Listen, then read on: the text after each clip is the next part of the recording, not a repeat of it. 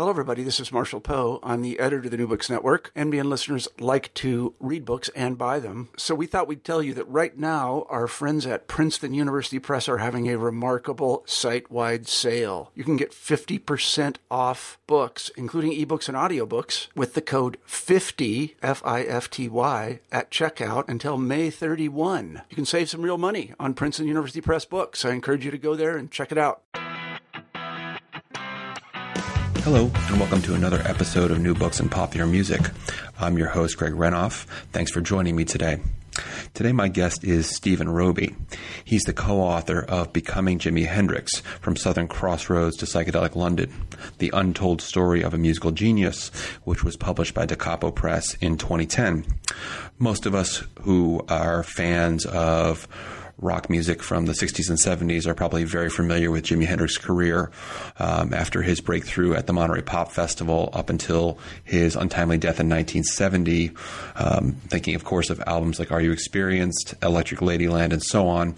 But most of us, I think, who fall in that category probably were less familiar with Hendrix's life before he broke through into popular consciousness, and that's the great value of this book. Stephen Roby and his co-author Brad Schreiber have done a yeoman's job of unearthing what I would call the prehistory of Jimi Hendrix's musical career, stretching from the early 1960s when he is dismissed from the U.S. Army up until his eventual formation of the Jimi Hendrix Experience in 1966 in London. And in between, Roby and Schreiber do a tremendous job of showing how Jimi's musical genius was something that was crafted over time rather than something that I think was just an overnight sensation created out of his amazing chart triumph and live performances that shocked everyone who saw him in the early periods there. So without further ado, I will bring us to our conversation. Hello, everyone. This is Greg Renoff, and welcome to New Books and Popular Music. I am here today with the author of a great book on Jimi Hendrix, which does a really fantastic job of laying out a chapter and period in Hendrix's life, which I don't think a lot of people know about, his early years before his explosive debut at Monterey Pop. And I am with Stephen Roby. Thanks for joining me, Steve. Hey, thanks, Greg. It's great to be with you. I really appreciate it. Well, as per our habit with New Books and Popular Music, I'd ask you to tell us a little bit about yourself and how you came to write this book. Well, I was born and raised in San Francisco and started growing up during what was then known as the Haight-Ashbury days in the late 60s in San Francisco. It was just a wild time to be living in San Francisco. And back then we had what was called underground rock radio.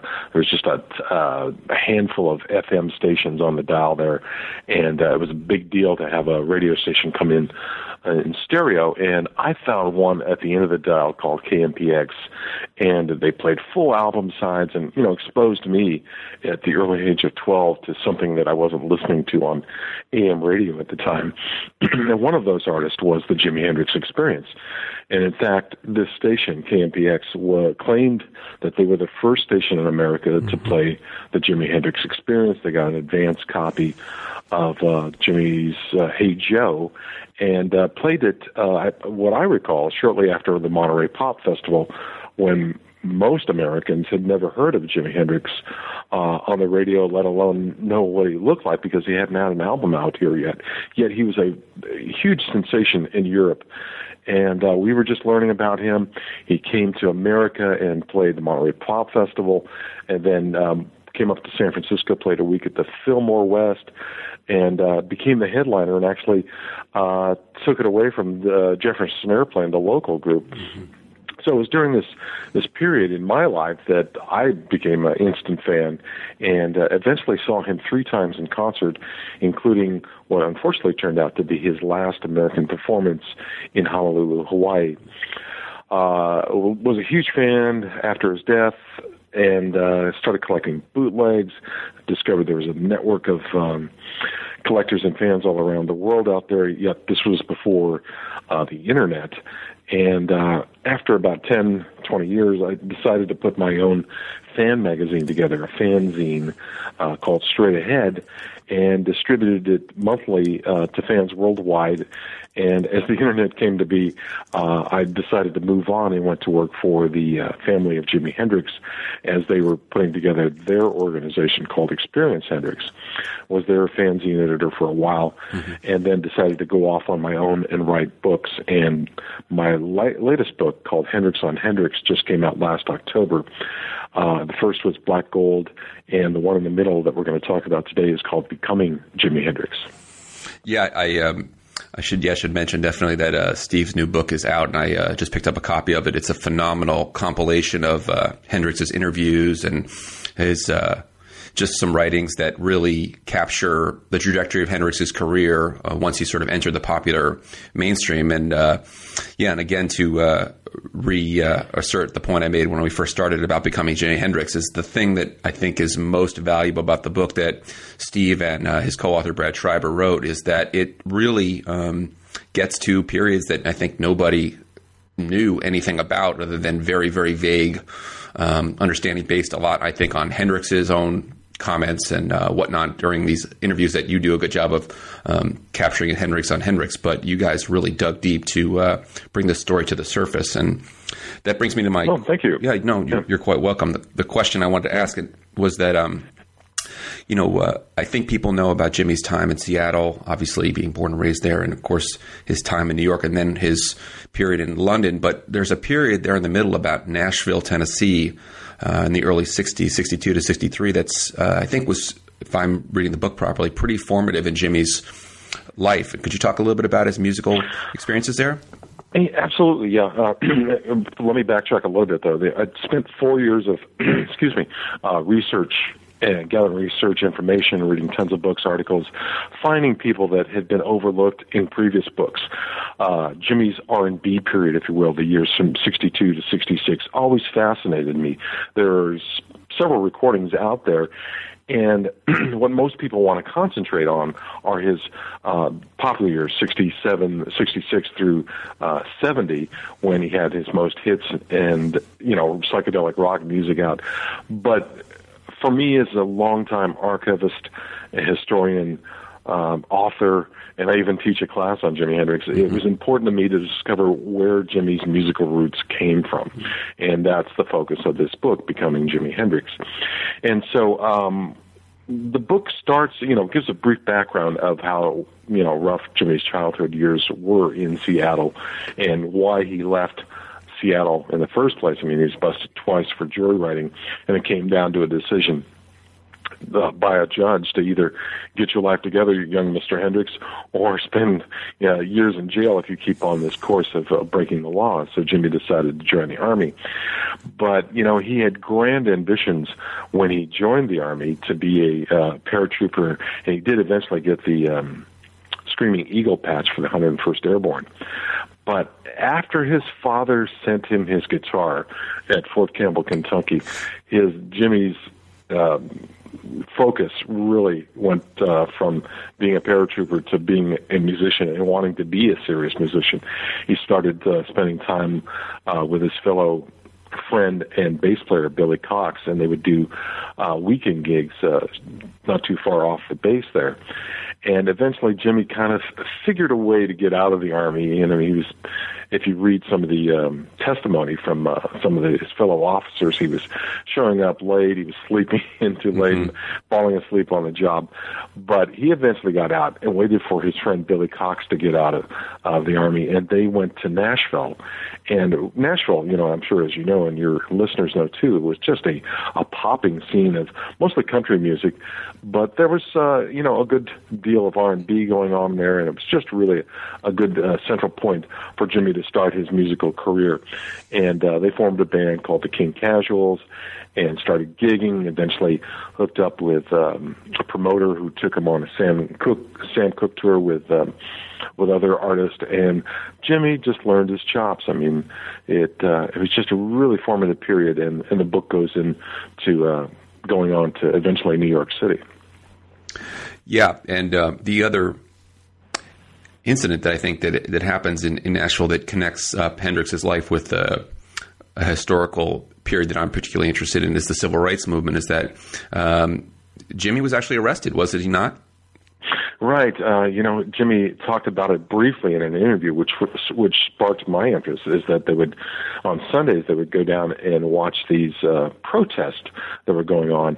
And I started looking into a lot of newspaper archives, and I discovered that it was quite a heavy scene back then. And Jimmy got very frustrated with what was going on, and he and Billy Cox, his bass player, went to one of these protests and got arrested. And luckily enough, one of the club owners who had the group booked there bailed them out.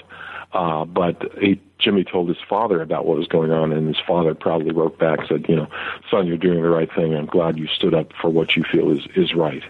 Wow. And the thing that I had always understood about Hendrix before I wrote this book was that Jimmy tried to stay somewhat apolitical when it came to civil rights, and that may not be your understanding based on your own research. And I'd be interested to hear what your takeaway is now, knowing about the death of Martin Luther King and Jimmy's performance that night. And then later, if I remember correctly, that Jimmy was approached by the Black Panthers and pressured to take more activist positions, and he really wasn't interested in doing that. Well, yes and no. Up until 1968, Jimmy was rather passive on being outspoken about that, whether it was his own choice or his management's choice. I mean, management basically wanted him to tie into the psychedelic ballroom scene at the time and, talk about love and music and all the things that were going on with the hippie scene at the time there. But as you know, the political scene really changed in 1968 with the assassinations of Martin Luther King Jr., Bobby Kennedy.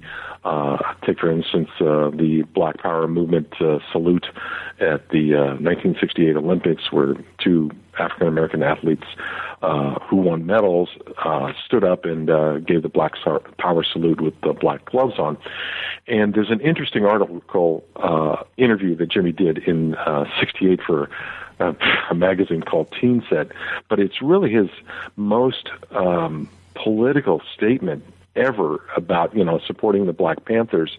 And it's in my book, Hendrix on Hendrix, where he says that, you could tell Jimmy is frustrated with the climate at that time, and says that, it's up to the Black Panthers not to really start a revolution, but to take some sort of stance to scare the government and cause something like that. He says you have to fight fire with fire.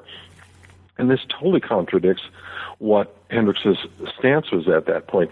And I think it came back to bite him a little bit because so one of his girlfriends, Kathy Etchingham, said that they were just hounded by the Black Panthers coming to their door saying, will you support us further? And, and Jimmy was kind of in the middle because his music was not being played on black radio. The psychedelic rock just didn't fit in with Marvin Gaye, right. The Four Tops, the Temptations. So there was kind of a struggle for him because he really wanted to reach back into the community, into the roots where he came from, but he was kind of surrounded by two white guys, and eventually started the Band of Gypsies back again with Billy Cox and a good friend, drummer Buddy Miles. Yeah, and that just popped something else into my head. What's really interesting is that, of course, Hendrix is brought to the American scene, as you said, with these two Afroed white boys behind him, and that's the Jimi Hendrix Experience, which makes him an international superstar. And when he turns to the Band of Gypsies, of course, he's returning back to his roots, really, with working with Billy Cox. Exactly. In fact, Jimmy got the idea because he was really getting fed up with his current bass player at the time, Noel Redding, from the Jimi Hendrix Experience. And Noel was fed up too. Noel really wanted to be a guitar player, but got the opportunity to be to learn bass and join the Jimi Hendrix Experience in '66, and have a chance at fame, which happened. But Noel wanted out of the group, wanted to start his own group, Fat Mattress. Jimmy wanted more of a earthier, solid sound, and that he found with his friend Billy Cox, and so Billy Cox and Jimmy started doing private sessions together. And Buddy Miles had jammed with Jimmy throughout the years. In fact, Buddy Miles had met Jimmy during that Chitlin Circuit period when Jimmy was playing with the Isley Brothers. So management really wasn't for it, and they really kind of put a quick end to the Band of Gypsys. But it was his first attempt at doing this power funk trio, by three all African American players. Right. And to continue along that line of thought about the Chitlin Circuit is that the thing that always was leaping out at me every page I read in your book is that Jimmy really apprenticed with the best of the best when it comes to his time before he becomes a superstar. I'd let you, of course, riff on any of these individuals. I think our listeners would love to hear about his time with Little Richard or the Isley Brothers. I know he played one gig with Wilson Pickett. I mean, he really, for all of his time out of the spotlight, managed to sort of be right next to the spotlight. Exactly. Let's back it up just a little bit further. I mean, as a kid, Jimmy was drawing pictures of like Elvis, some of his early inspirations and influences, and he really talk about somebody that never gives up and is so determined to become not only a musician but a famous musician. He once he started playing with these groups like the Isley Brothers and especially Little Richard, who liked his style of playing and saw that Jimmy had a star. But the problem he had with each of these groups here, I mean, he could play the rhythm guitar parts right, but Jimmy wanted to do a little extra, some soloing, some feedback, early feedback experimentation. But these R&B groups just didn't have wild guitar solos in them. And so that was the frustrating part. Jimmy would join these groups, play the gigs for a while. And you also have to understand, too, is that they had strict dress codes. I mean, they had to wear patent leather shoes. One person I interviewed said they had to be so shiny that you had to see your face in the shoe. Wow. And if you couldn't, the band leader said, if I couldn't see your face in your shoe there, that you were fined. And Jimmy was constantly being fined for being not following the strict dress codes, showing up late, wearing ruffled shirts when everybody had just starched, stiff white shirts. So it was a fun learning time. And eventually, after playing with Little Richard, the Isley Brothers, and even King Curtis, the great sax player, he just couldn't conform to these tight, strict rules. Right. And one thing too in the book that I really enjoyed was the discussion of Little Richard. One of my co-host, Matt, who does this series with me, has done an interview with an author who did a book on Little Richard, and I really enjoyed hearing about Richard's personality. And yet he and Jimmy, who seemed to be, maybe a two that would immediately, with Little Richard's personality, he would have immediately dumped Hendrix. He kept him for a while, and it looks like to me that Jimmy maybe took some things from Little Richard. Could you talk a little bit about that? Yeah, well, even Jimmy kind of pays a little respect to Little Richard in some of the interviews, saying he wanted to do with his guitar what Little Richard did with his voice. Right. But Little Richard became such a cliche that he was so mockable when he was doing his standard routines that, Jimmy, being the prankster that he was, would get the other members to kind of like, do something odd to to upset Richard, which was easy to do. There's a great incident that occurs in the book, and one, if the book ever is made into a proper movie, that I would love to see acted out well. Let me set the stage for you real quick here. Little Richard and Jimmy, of course, and the band are on a huge bill at the Paramount Theater in New York City. It's a Soupy Sales gig, the comedian Soupy Sales, who had a TV show back then where he was always hitting in the face with a pie. Sure. Was on the bill with all these other bands, and each band got to play maybe 10, 15 minutes, 2-3 songs at the most, and they would show a movie. And so it was a tight gig, and they would do 2 shows a day, like a matinee show and an early evening show, so the kids could go home and have dinner. So Little Richard got really upset, that all these teenage girls were screaming for what he thought was for him, but in fact, he was blowing out his ego quite a bit there. But anyway, Little Richard gets fired after being warned several times that he's just gone over the bill, and he's just, they toss him off the bill. So Little Richard starts to have a meltdown backstage when he gets the news that he's been canned, and Jimmy's there. And very odd coincidence that, the Animals, which were part of the British invasion at that time, Eric Burdon and Chas Chandler, Jimmy's future manager, go to see Little Richard and the others perform that day, the day that Little Richard gets fired. Mm-hmm. And backstage, there's a freight elevator, and in the elevator are Jimmy, Little Richard, Eric Burdon, and Chas Chandler. And Little Richard loses it. He starts freaking out. There's a security guard in the elevator, and when Little Richard just starts to explode, the burly security guard grabs his gun, puts it under Little Richard's chin to calm him down. Hendrix has to subdue Little Richard and get him almost in a chokehold. And Chas Chandler and Eric Burdon are witness to this all. And as the story goes, Jimmy and Chas Chandler get off at one of the floors there and decide to step aside and have a smoke and talk about music. But little did each one of them know that this was the first time that they'd met, that within about a year from that date, Chas Chandler would be managing Jimmy when they meet at the Cafe Go-Go, the Cafe Wah in New York City. Yeah, it's the thing that pops into my mind is that being in such a confined space with Little Richard going crazy in a freight elevator, it might have been a little bit put anybody over the edge if it was a slow elevator. One more question I wanted to bounce off you before we hear about your current or future projects is Jimmy's lyrical inspirations. I think for me, as a music fan, you immediately think of Jimmy's amazing guitar playing. I think that's what most people think about when they think about Jimi Hendrix, but really his lyrics, Castle Made of Sand, and we can go through all of the other great Hendrix compositions, Purple Haze.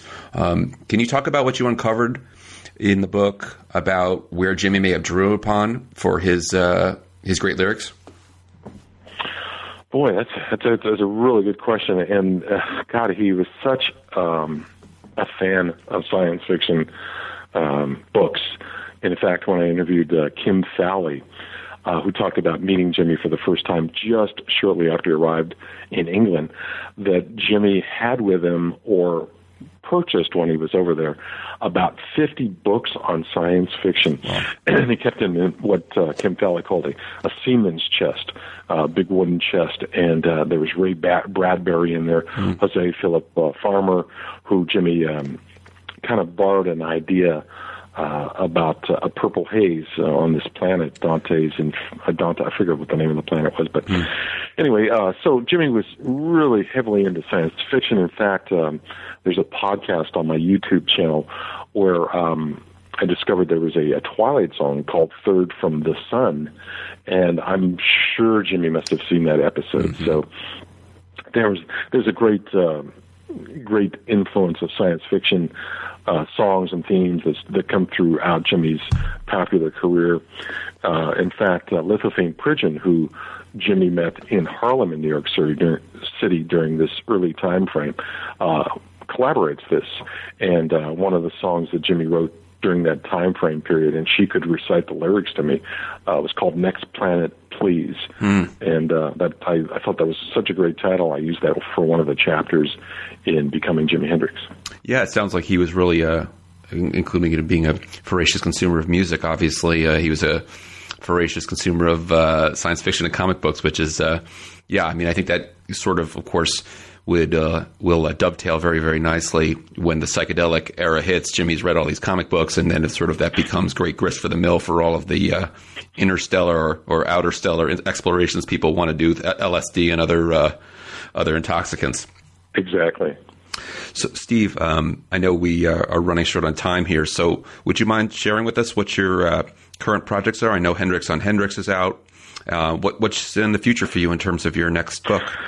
It's funny. Something always happens. I say I'm going to take a break from Jimi Hendrix, and then something else comes along and just inspires me to follow it. Currently, I'm working with a group up in Seattle called the Northwest Folk Life organization, and we're putting together a 3-hour Jimi Hendrix tribute concert that'll take place on May 25th in Seattle at the Experience Music Project Sky Church Auditorium.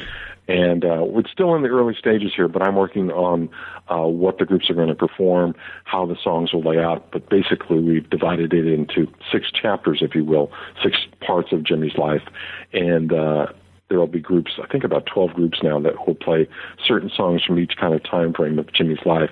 We'll have footage playing in the background, kind of doing a slideshow to get the audience to kind of really appreciate, Jimmy's growth and development, and perhaps conclude the performance with like Angel or something along that lines there. But we're fine-tuning it right now, and it should really come together on May 25th.